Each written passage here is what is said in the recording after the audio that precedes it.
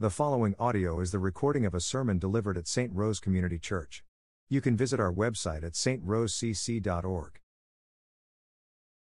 Good morning. If you are with the pre-K class, you guys are dismissed back to your classes.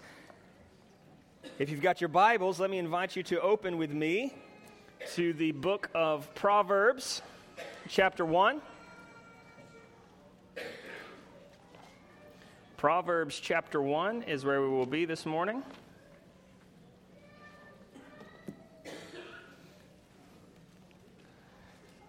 If you need a Bible, just slip up your hand, and one of our church members will hand you one. So just slip up one, and we've got extra copies in the back coming down the aisle. Right over here, Travis, right there.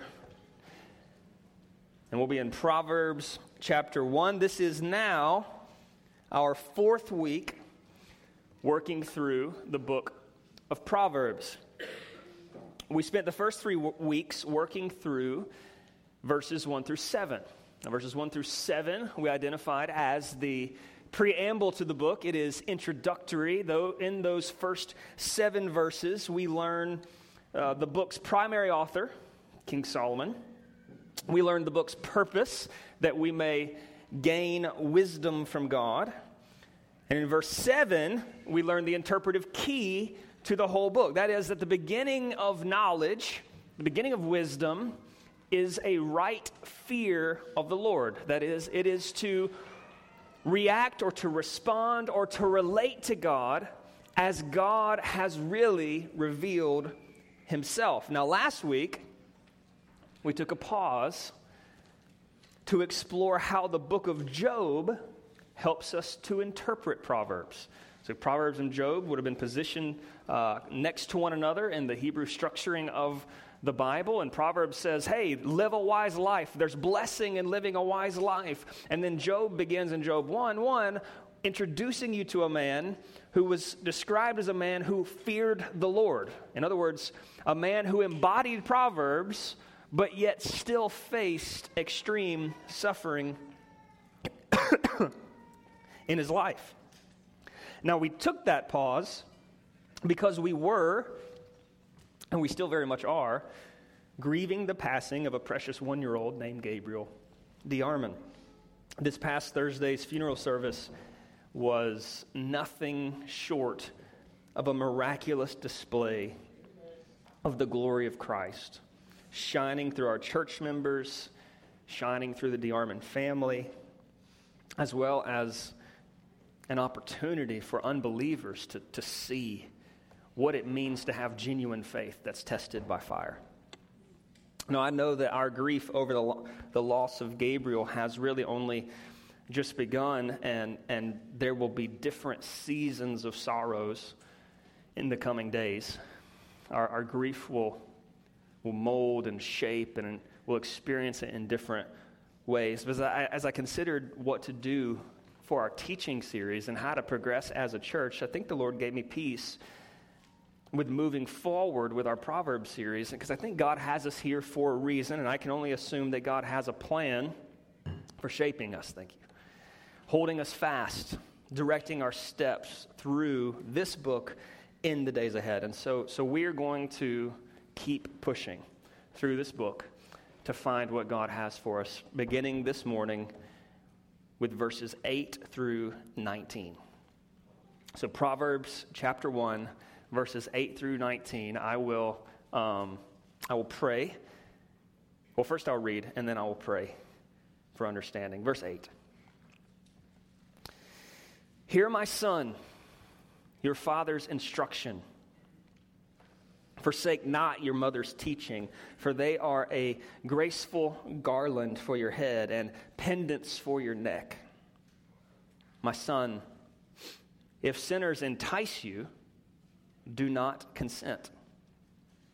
If they say, come with us, let us lie in wait for blood. Let us ambush the innocent without reason. Like Sheol, let us swallow them alive and whole, like those who go down to the pit. We shall find all precious goods. We shall fill our houses with plunder. Throw in your lot among us. We will have one purse. My son, do not walk in the way with them. Hold back your foot from their paths, for their feet run to evil, and they make haste to shed blood. For in vain is a net spread in the sight of any bird, but these men lie in wait for their own blood. They set an ambush for their own lives. Such are the ways of everyone who is greedy for unjust gain. It takes away the life of its possessors. Let's pray together.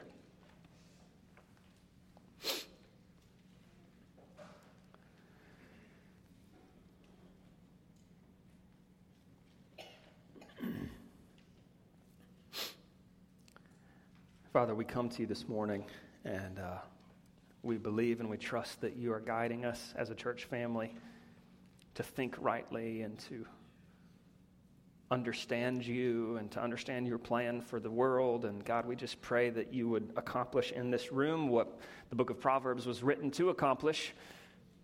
That, Father, that you would give knowledge and instruction, that you would help us to understand words of insight, to receive instruction in wise dealing, in righteousness, in justice, and equity, to give prudence to the simple, knowledge and discretion to the youth. Let the wise hear and increase learning, and the one who understands obtain guidance to understand your word, God. We pray, accomplish your purpose in this room. By the power of your Spirit, make us people who walk in God's world according to God's way. We do not know how to do that apart from your grace and apart from your revelation in your word. So open our darkened eyes. Help us to behold beautiful things in your word, we pray, by your grace and for your glory. In Jesus' name, amen. Verse 8 is the beginning of the first of 7 collections of wisdom writing in the book of Proverbs. You may have only ever thought of the book of Proverbs as one big collection of fortune cookie slogans, right? But there is a bit of a structure to the book. There is what looks like to be 7 collections of wisdom writings that each take their own sort of form. You may ask, well, how do you know when one collection ends and another begins? Well, there's literary markers. They help us know when one section ends and a new section begins. For example, in Proverbs chapter 1, verse 1, it says, the Proverbs of Solomon, like it's another introduction, signaling that one collection has ended and a new collection is starting. And then chapters 10 through 22, they basically follow a different kind of structure than chapters 1 through 9. Chapters 10 through 22, they totally consist of individual, unconnected, wise sayings. It's typically what you think of when you think of the book of Proverbs. You're thinking typically of chapters 10 through 22. But chapters 1 through 9 that we'll be journeying through for the next however long the Lord leads, chapters 1 through 9 have a bit of a structure to them. Well, chapters 10 through 22, they bounce around from one saying to the next. Chapter 1 through 9 is more like one big plea. It's one big urging of you to do something or to have a particular kind of perspective. It uses different arguments and illustrations and explanation, and it's urging you to choose the wise life rather than the foolish life. And in these 9 chapters, among other things, there are 10 lectures. 10 lectures that follow the format of a father and a mother instructing their child.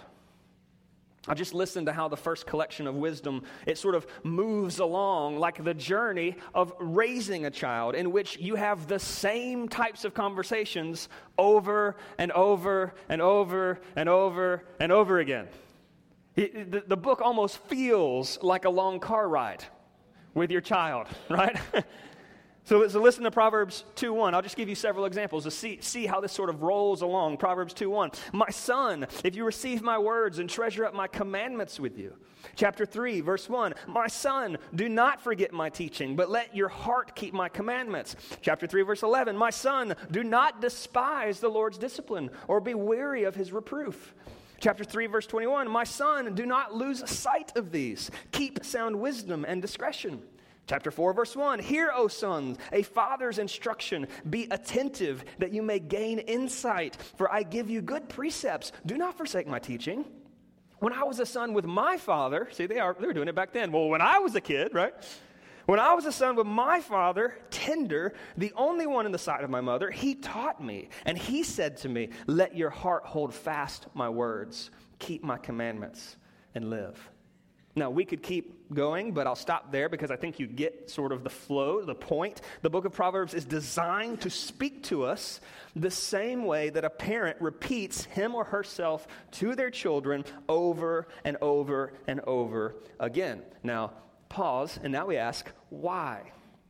Why is the wisdom book of the Old Testament structured to communicate its truth in this way? Well, let me give you the first and what I think is the most important reason, and it sort of stands above and behind the whole book of Proverbs, and it's this, truth number one. In Proverbs, we hear the voice of God, our good Father. In Proverbs, we hear the voice of God, our good Father. Now, we as a church, as I said a few moments ago, we are right now deeply grieving the loss of a 1-year-old son. And our grief as church members, that is very real, pales in comparison to the grief that Gabriel's parents are feeling and will feel in varying degrees for the rest of their lives. As Austin said in the funeral on Thursday, it is a bitter well from which they will drink until eternity comes. In fact, if you've never experienced the loss of a child, if you're a parent in the room, one of the ways that you automatically empathize with them in the depth of their grief, in your own head, unintentionally, the way that you empathize is you unintentionally imagine what it would be like to lose your own child. I had a conversation with one person who said, am I selfish? Am I sinful for having these thoughts of thinking about my own child rather than thinking about the loss of this child? I said, no, that's how you are identifying with the depth of this kind of incomparable sorrow in the world. This kind of sorrow is unique to all other kinds of suffering in the world. This is different. Last night, Anne-Marie lost her grandmother at 2 a.m. in the morning. We'll be going to another funeral probably this week, and we will grieve, and we have grieved. Late last night, prayed out to God, but there's a different kind of grieving for a grandmother than there is a son. There's both grief, both sorrow, but there's something unique in the human heart that happens when a child dies.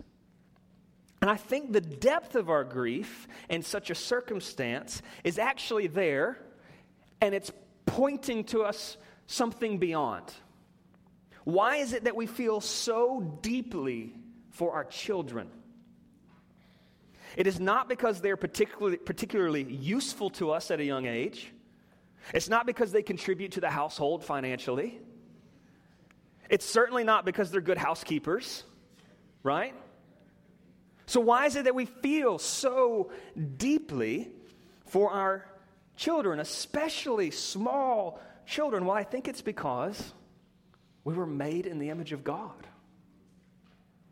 I think that we are hardwired from the foundation of the world to be creatures who feel a different kind of deeply for their children, the kind of love that God feels for His children.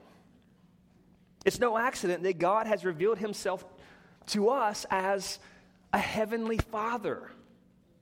It's no surprise that our God has always existed as Father, Son, and Spirit. He has always been the kind of God who's been giving and receiving fatherly affection, and thus He created humans to reflect that same kind of deep affection. So the deep and incomparable grief that maybe you have felt in losing a child, even in a miscarriage where you've never met that child, but the pain is so real. That feeling serves as a testimony to how much your Heavenly Father loves you, even in that moment of sorrow. And just like my 2-year-old, when she goes to the doctor to get a shot, she can't comprehend the plans that I have for her good, for her growth, for her health, and her protection. And she looks at me like I am doing her wrong in that moment. She cannot fathom the plans that I have for her. We cannot fathom the plans of a loving God, especially in the moment of pain. Or we look back at him and we seem to think, you have the power to stop this or to change this, and we don't understand why. Let me just pause there. I just want to urge you, church family, to consider how infinitely wise our God is in compared to us. I mean, if I am that much more wise than my 2-year-old to understand that this doctor's visit is good for her, how much more the God of the universe who created all things and has eternally existed. And so as she looks back at me and says, you have the power to stop this, why didn't you? And as we look back to God and say, you have the power to stop this, why don't you? We're resigned to trust that he's a good Father. And then let me remind you not only of his wisdom beyond ours, but of his love for you, because our love for our own children are only a shadow of God's love for his children, whom he adopted at the price of Jesus' blood shed for us. I mean, this is the gospel message, isn't it? Our God has existed from eternity past, Father, Son, and Spirit. We reject fellowship with him when we sinned against him, but God loves us so much, he adopts us back into the family fellowship once again by sending Jesus to take our place and pay the price for our sin. We join the family of God by placing trust in Jesus, God the Son, sent from God the Father to purchase his children with his blood. God is a loving Father who went to great lengths to fellowship with us forever. That's why Jesus says, pray this way in Matthew 6. Pray then like this, our Father in heaven, hallowed be your name. And our Father has inspired a book called the Book of Proverbs.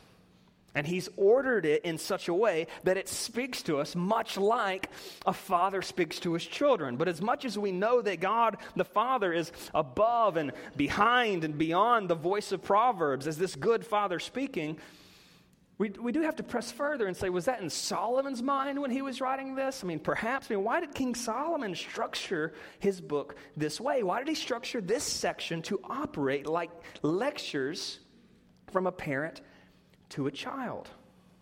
If you remember back in the preamble, Solomon says, the reason I'm writing this or I'm compiling this is because I want wisdom to be received and I want wisdom to be given. And I think Solomon understood that if the kingdom of Israel was to be a society that glorified the one true God, he understood that the family unit was God's plan for passing down that wisdom. And so this leads us to truth number 2 this morning. Truth number 2. Truth number 2, the family is God's plan for teaching wisdom. The family is God's plan for teaching God's wisdom. Listen to this helpful commentary from Old Testament scholar Bruce Waltz. He says this, it appears Solomon intended to pass his wisdom to Israel's youth by putting his proverbs in the mouths of godly parents, even as Moses disseminated the law in the home. Now remember, Solomon would have been very familiar with the books of Genesis, Exodus, Leviticus, Numbers, and Deuteronomy. And God had spoke clearly to Moses. This is the plan. This is what's required for Israel to continue as a God-glorifying society. Listen to what Moses says. Deuteronomy 6, verse 4. You're probably familiar with this. Deuteronomy 6, verse 4 says this, Hear, O Israel, the Lord our God, the Lord is one. You shall love the Lord your God with all your heart, with all your soul, with all your might. And these words that I command you today shall be on your heart. Now, what are you supposed to do with these words? Verse 7, you shall teach them diligently to your children. And you should talk of them when you sit in your house and when you walk by the way and when you lie down and when you rise. You shall bind them as a sign on your hand. They should be frontlets between your eyes. You should write them on the doorpost of your house and on your gates. This is God's plan for expanding God's kingdom. Godly households where parents take the primary responsibility for teaching their children the words and wisdom of God. And thus, the book on wisdom begins this, verse 8. Hear, my son, your father's instruction. Forsake not your mother's teaching. For they are a graceful garland for your head and pendants for your neck. Several things to notice in the first 2 lines. Parents are called by God to teach their children the things of God so that as their children grow, they actually wear their parents' instruction like graceful garland and a pendant around the neck. The concept is that as your children grow, they exemplify, they put on, they wear for the world to see the wisdom and instruction you teach them. In other words, God's aim is to be glorified. He aims that His character will be reflected in the world by the way their parents dress their children with the wisdom of God, day in and day out.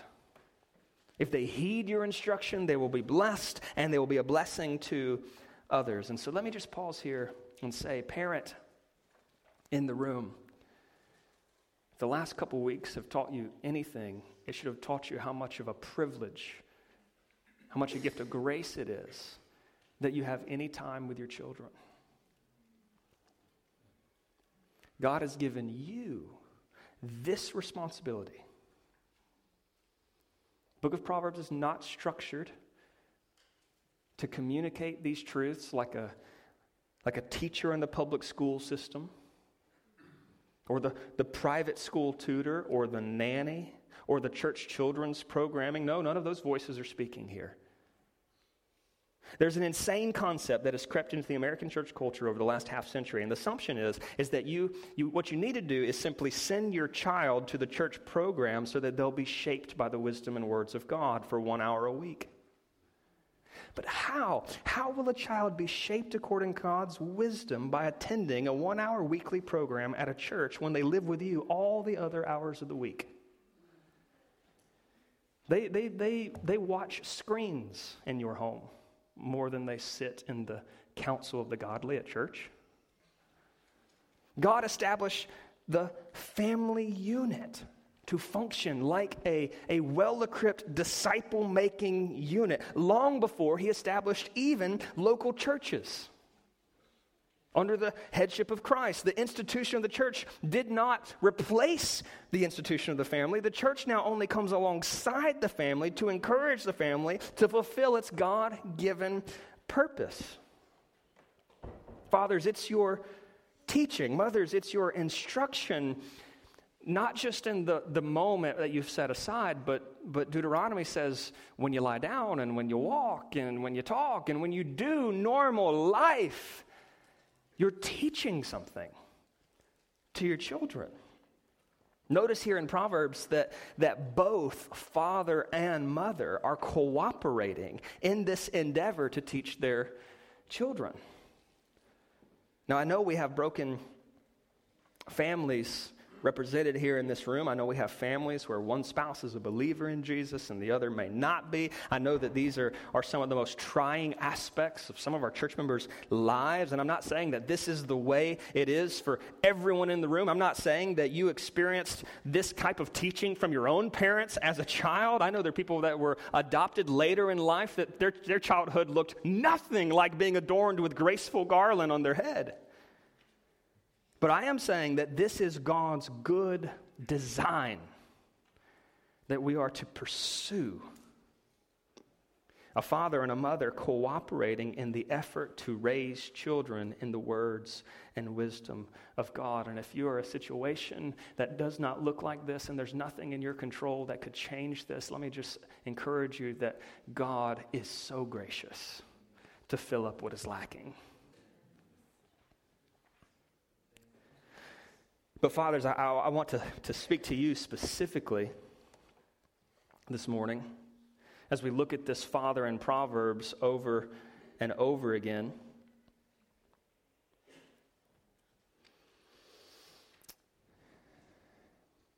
There is a epidemic, if you will, of children growing up without their fathers. Whether it's without their father, it's present in their lives at all, or just their fathers are not present in the things of God. And fathers, I want to speak to you specifically and just tell you that it is your sinfulness, it is your pride, it is your lazy, it is your prolonged adolescence that punts this responsibility for your wives to bear alone. Father and mother are seen in this text as a cooperation, teaching their children. But as you progress through the book, you'll notice it's primarily the voice of the father that you actually hear leading out in the endeavor. It was Adam whom God confronted in the garden for the sin committed. It's husbands who are responsible for washing their wives with the water of the word, Ephesians 5:25 and 26. It's fathers whom Paul particularly calls out as responsible for children, Ephesians 6:4. Fathers, don't provoke your children to anger, but what are you supposed to do? Bring them up in the discipline and instruction of the Lord. Both parents have a high calling of raising their children, but husbands and fathers, this text of Scripture holds you responsible for the spiritual climate of your household. Don't act like your father Adam, who shirked his responsibility and cast blame on the wife for the sin in the garden. Walk in the steps of Jesus, who took responsibility, took the blame that was not his, and sacrificed himself for the good of his bride and of his children. Your sons and your daughters, they need you to be a biblical man, not to kick that over to your wife to handle all by herself. Now, if you're not a parent in the room, don't check out here. Christ has expanded the family language to now include the church. The Apostle Paul had no wife, he had no biological children, but listen to how he describes the Thessalonians. 1 Thessalonians chapter 2, verse 7, he says this, Paul says this, "We were gentle among you like a nursing mother taking care of her own children. Being affectionately desirous of you, we were ready to share with you not only the gospel of God, but our own selves, because you had become very dear to us." Chapter 2, verse 11, "For you know how like a father with his children, we exhorted each one of you and encouraged you and charged you to walk in a manner worthy of God, who calls you into his own kingdom and glory." Christian, you might not have children or a family, but you live in a world where many of us, if not most of us, did not have parents who raised us or instructed us in the things of God. And if they didn't do it, who will do it? Where will we turn if we've never heard words of wisdom? Will we turn to the institution which was given to the world to redeem things that are broken? We turn to relationships with the church. We turn to those who have walked the worthy walk for longer than us to give us wisdom that we do not have. We turn to those in the church who haven't walked as long as us to give them wisdom that they may not have. The church is the redemptive community that now fills in the gaps where the family units have been obliterated by the brokenness of the world. If you're a single mom in here and you feel that your child is missing the influence of a godly man in his life to show him what it is to be a man who pursues the Lord, look around in this room. There are men willing to step into the gaps. If you're a single dad in the room and you're wanting your child to see what it's like to have a loving mother who loves the Lord Jesus, look around. There are women who will stand in the gaps. Christ, by his grace, meets us in our brokenness, and he's given us the good gift of the Spirit of God in the people of God to help accomplish the mission and the design of God. In our Wednesday night community kids ministry, we pick up kids from around St. Rose who will never be taught the wisdom of God's words unless the church steps in and fills the gap. There are adults in our workplaces and neighborhoods who have no graceful garland on their head, no pendants of wisdom around their neck, and God has placed you in their life with the Spirit of Christ. This is our call as every Christian, to parent somebody and to be parented.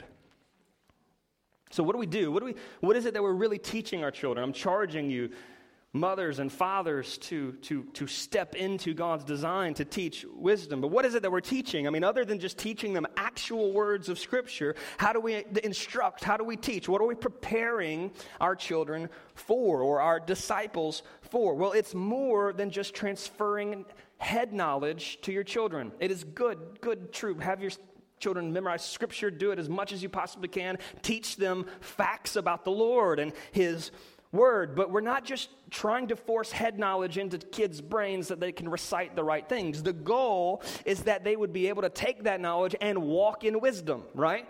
To walk in God's world according to God's way, especially when the world starts to proclaim different messages to them. Verse 10, the author transitions to the summary statement for this first parental lecture. And listen to what he says in verse 10. My son, if sinners entice you, do not consent. My son, if sinners entice you, do not consent. So another force is introduced in verse 10, isn't there? Another influence upon the child. Sinners are going to entice you, my child. And verse 11 goes on to describe what this is going to look like. Verse 11, if they say, come with us, let us lie wait for blood, let us ambush the innocent without reason, like Sheol, let us swallow them alive and whole, like those who go down to the pit. We shall find all precious goods. We shall fill our houses with plunder. Throw in your lot among us. We will have one purse. The world comes with promises to your children. The world doesn't sit back to allow you to disciple your children or to disciple anyone. There's your voice, and then there's a lot of other voices, aren't there? The world comes with promises of adventure. I mean, the Proverbs warn of those who seek thrill and purpose and adventure in the ambush of an innocent person. There's something almost exciting about the invitation. We'll break free from this mundane, righteous world, and we'll live on the edge. We'll lay in wait and attack and swallow up our victims in whole. They come not only with promises of adventure, but promises of easy fulfillment. Why'd you work a day job when you can throw your lot in with us and make easy money? Everybody wants easy money. Get on YouTube. Just search easy money. You'll find a lot of views. Listen to the enticement of verse 13. We shall find all precious goods. We shall fill our houses with plunder. The promises for fulfilling things. Material possessions that will bring happiness, and you can get them the easy way rather than the hard way. Just join us for the road of easy fulfillment. Big payoff to your fleshly desires with little work necessary. Not only will you have an adventure, not only will you have some easy fulfillment of your desires, you'll have a community to pursue it all with. This world comes with promises of belonging for a season, doesn't it? Deep within every soul is a longing for adventure, for purpose, for fulfillment, and for belonging to some type of community. Just look back in the enticement again, and I just want you to notice the first person plural pronouns that are repeated over and over and over again. This is what your children will gravitate to. It's some community out there that will include them and make them have some sort of sense of identity. Verse 11, come with us. Let us lie in wait for the blood. Let us ambush the innocent without reason. Like Sheol, let us swallow them alive and whole like those who go down to the pit. We shall find precious goods. We shall fill our houses with plunder. Throw in your lot among us, and we will all have one purse. So much of our teenagers' poor decision-making comes from a motivation for belonging. They want to belong to a group, whatever social group that they think will provide them the deepest sense of identity, the deepest sense of purpose and protection from the cold, hard, isolating world. These temptations are present in everyone's life, and they will absolutely be present in the growing adolescent. But the Proverbs, the father in Proverbs, prepares them for this. He says very boldly and very clearly, do not consent. But that's not all he says. I think we can learn a thing or two about disciple making by the way the father preps the child for the coming onslaught of temptation. So look at verse 15. Listen, now the father's going in now, right? He's got the son's attention. They've locked eyes. He's no longer doing this all over the place. He's got the son paying attention, and now here comes the instruction. My son, do not walk in the way with them. Hold back your foot from their paths, for their feet run to evil. They make haste to shed blood. In vain is a net spread in the sight of any bird, but these men lie in wait for their own blood. They set an ambush for their own lives. Truth number 3, the good father prepares his children for the world's enticement. Remember, this isn't just about information transfer. This is about training and teaching someone to walk wisely when the world is telling them to do otherwise. Several components rise to the surface of this text. You can think of these as kind of subpoints of this preparation. Firstly, notice this: the good father teaches what is right and wrong. Now, that may seem obvious, like an obvious responsibility to some of you, but it's not in our world of relativism and fluid truth where you get to choose your own truth. The father clearly identifies this thing is evil. This thing is evil. And he needs to do that because we're not born with some sense of some perfect moral sense. We are born with some sense of right and wrong, but that morality needs to be shaped and conformed to what is true. Do not teach your children that they are little gods, getting to choose what they believe to be right and wrong. There is a God who has decided what is right and wrong. We conform our ways to his words. We don't tell him to conform to our ways. No, there's a God who has a holy standard, and parents, we teach our children that standard. They won't know it by themselves. They're not, my children weren't born knowing that lying was bad. They think it's advantageous at times. The good father doesn't just inform these things, he also prohibits them. The good father prohibits his son from pursuing evil. He identifies it, and then look, verse 15, my son, don't walk with them. Hold back your foot from their paths. This is not advice. The father didn't try to be best friends with the son here and just pull him aside. Hey, come on, bud, and let's just talk about some options that you have in your life. No, this is the father giving a command, saying that loving parents, they teach their children, but they also prohibit them from doing evil things. It is not unloving to deny your child the thing that he or she thinks that they want. It's not unloving to enforce rules that they don't understand, but that will keep them safe. I've used this analogy over and over again, but it was fresh yesterday. When I'm stressed, I don't know if you know this, when I'm stressed, I do construction projects. I just build stuff. And so yesterday, that was one of those days I just built stuff and invited, invited my kids to come outside and just to be around, and they're playing and all that kind of stuff. But there's power tools everywhere. And multiple times, Amelia and Owen wanted to turn on the table saw and the circular saw and to play with these as if they were toys, and I had to prohibit them from even getting close. They didn't understand. But I loved them by prohibiting them from doing something. Parent, lovingly command your children not to walk the paths of the wicked. It's what God's done for us. He lovingly says, don't do this. It will hurt you. But don't just command them. They will inevitably ask the question, why? Why? Why not? Well, what about in 5 minutes? What about in 7 minutes? Right? They will ask you why. And let me just encourage you, don't say, because I said so.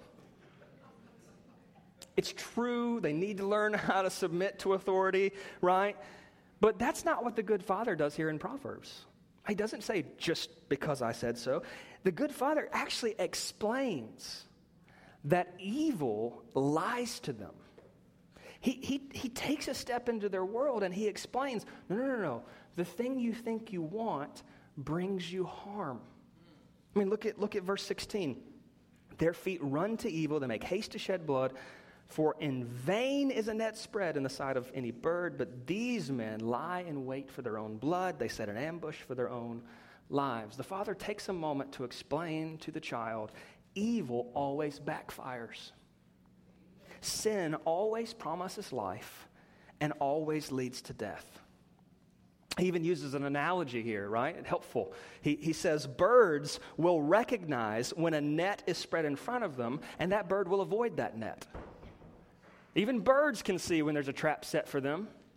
But the father says, but these men, these sinners, they walk right into the trap. They think they're going to shed. Isn't that just a helpful thing? And can you imagine just sitting down with a daughter and there's a particular thing that you're wrestling with and you're outside and a bird comes up and I said, if I were to lay out, a trap right here, this bird would fly right over. They would recognize this as a trap. Foolish people don't recognize when there's a trap. Do you see how the father's just kind of like getting on their level trying to teach? These men think they're going to shed innocent blood, but it's their own blood that will be shed in the end. These think that they're setting an ambush to others, but they'll fall to their own ambush. And you see the parallels with the book of James we're studying in community group. James says the same things to the church. In James 1:14, he says, each person is tempted when he's lured and enticed by his own desire. Then desire, when it's conceived, it gives birth to sin. And sin, when it's fully grown, brings forth death. Do not be deceived, my beloved brothers. Sin's a liar, and the promises always fail. It will not provide you a sense of adventure. There's no such thing as cheap and easy fulfillment, and belonging with the world is not the community you want to belong to if that community goes to hell forever. If that community leads you off the cliff, there is a better way, a narrow path, a straight path, one that leads to life. There's a wisdom way which invites you to the greatest adventure in the history of the world. You're invited to participate in the mission of God to glorify his name to the ends of the earth. You want adventure? Let's read some of the great missionary biographies of the world. Men and women who went to the cannibals of the New Hebrides Islands and shared Jesus with them, and then a church was born. Let's give adventure. If you want excitement in your life, we've got excitement in Christianity. You want fulfillment, you want satisfaction, you want joy. Don't go to wells that have holes in them where the water will be empty, and at the end of the day you'll feel worse than when you did that thing you thought would bring fulfillment. No, turn to Jesus, who stands up and proclaims, whoever drinks of the water I give him, he will never be thirsty again. The water I will give him becomes in him a spring of water welling up into eternal life. You want belonging? Then belong to God and his people for eternity. There's a community whose mission is to embrace you with the love of Jesus. There's a community called the church where people come together, and though they are imperfect and though they fail, they try to forgive one another as Jesus forgave, to serve one another as Jesus served, to teach one another as Jesus taught, to rejoice with one another as Jesus rejoiced, to weep with one another when the pain and suffering comes. It's the community of the church where you can find belonging that starts now and goes on into eternity. The promises of the gospel of Jesus are always better than the promises of sin. The promises of the gospel always deliver, and the promises of the world do not. And the good father and the good mother teaches these things to their children as a heavenly reflection, as a reflection of the heavenly Father who teaches us these things, right? God loves you, and he has given you instruction in this book. He's given you instruction, particularly in the book of Proverbs. God, our good Father, he teaches us what is evil. He prohibits us from the evil things. He clearly explains the lies of the evil one. The question is, will you hear his instruction? Will Proverbs 1, 8, and 9 be true of you and your relationship with God? Hear, my son, your father's instruction. Forsake not your mother's teaching. They are a graceful garland for your head and pendants for your neck. Let me conclude very quickly with 3 takeaways. Number one, parents, lead your family in the wisdom of God. If you do not have some set-aside time where you as a family read Scripture together and pray, I just want to strongly encourage you to incorporate something like this into your weekly rhythm. Your kids, they don't just hear what you say, they watch what you prioritize. I'll say that again. They don't just hear what you say, they watch what you prioritize. Do your children believe that the gospel of Jesus Christ and the mission is the most important thing in your life? By the choices you make every Sunday morning. They watch to see if your faith makes a difference at home or if it's just a box you pull off the shelf on Sunday mornings sometimes. And no matter what you say in passing, it's the priorities you're making in your life that will speak the louder word. Why are so many kids growing up and in high school or in college leaving the faith? It's because they begin to question a lot of times, whether their parents' faith was genuine at all, or if it was just a cultural thing that they did sometimes on Sunday mornings. Lead your family in the wisdom of God. Your kids are watching. If you're curious on even how to do that, I have tons of book recommendations if you're interested. Even our kids class that we're working through the book of Proverbs in our kids training class right now. And there's a family devotion. It's called a 10-minute family devotion called Walking with the Wise. And it's a 10-minute devotion. If you don't know what to do, you just read it out loud and you ask the questions and you sing the little song with your kid. And it's 5 times a week, which is a lot to commit to, 5 times a week. But it'll follow along with what we're teaching on Sunday morning. I encourage that to you. Get on Amazon for like $11, right? So if you're curious on what to do, please reach out to us and talk afterwards. Takeaway number 2, disciple others with compassion and intentionality of a loving parent. So whether it be in community group or community kids or with a beloved friend, listen, every single person in the world needs people in their life who will fill this role of teaching and instructing and love for the good of the other. Everyone needs this. You are made to need this. And number 3, last takeaway, let's just this morning meditate on God as your good Father. Meditate on God as your good Father. Meditate on His wisdom, His love, His word that speaks for your good. Do you trust Him to be a good father to you? Do you trust that His instructions are for your good? They're not to hamstring you. They're not to keep you from what you think is really joyful and restful and relaxing. They're not to keep you from your perfect schedule in your life. God speaks for your good the same way that I speak to my children for their good when they're picking up the table saw. Will you reflect His image to your own family, to the world around you? Let's pray to this end.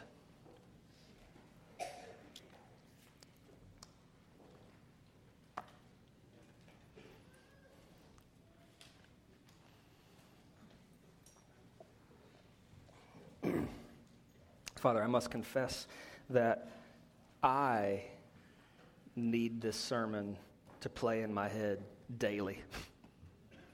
I fail at this so much. I do not preach as a man who has this figured out by any means. And so, God, I just repent and I pray that you would help me to see my children as precious gifts to be molded and shaped. And Lord, I pray that as I pursue that with all of my heart and as Anne-Marie pursues that with all of her heart, and as we have been reminded of the preciousness of life and just the gift that it is, God. I pray that our whole church would be a church that functions like a redemptive family, shaping and molding one another. And God, that the men and women in our church, as they do have children, Father, we pray they would reflect the Heavenly Father. Lord, we ask, do those types of things in our hearts, whether it be that we need to repent, whether it need to be that we need to rest in our Father's arms. Help us now to respond rightly. In Jesus' name.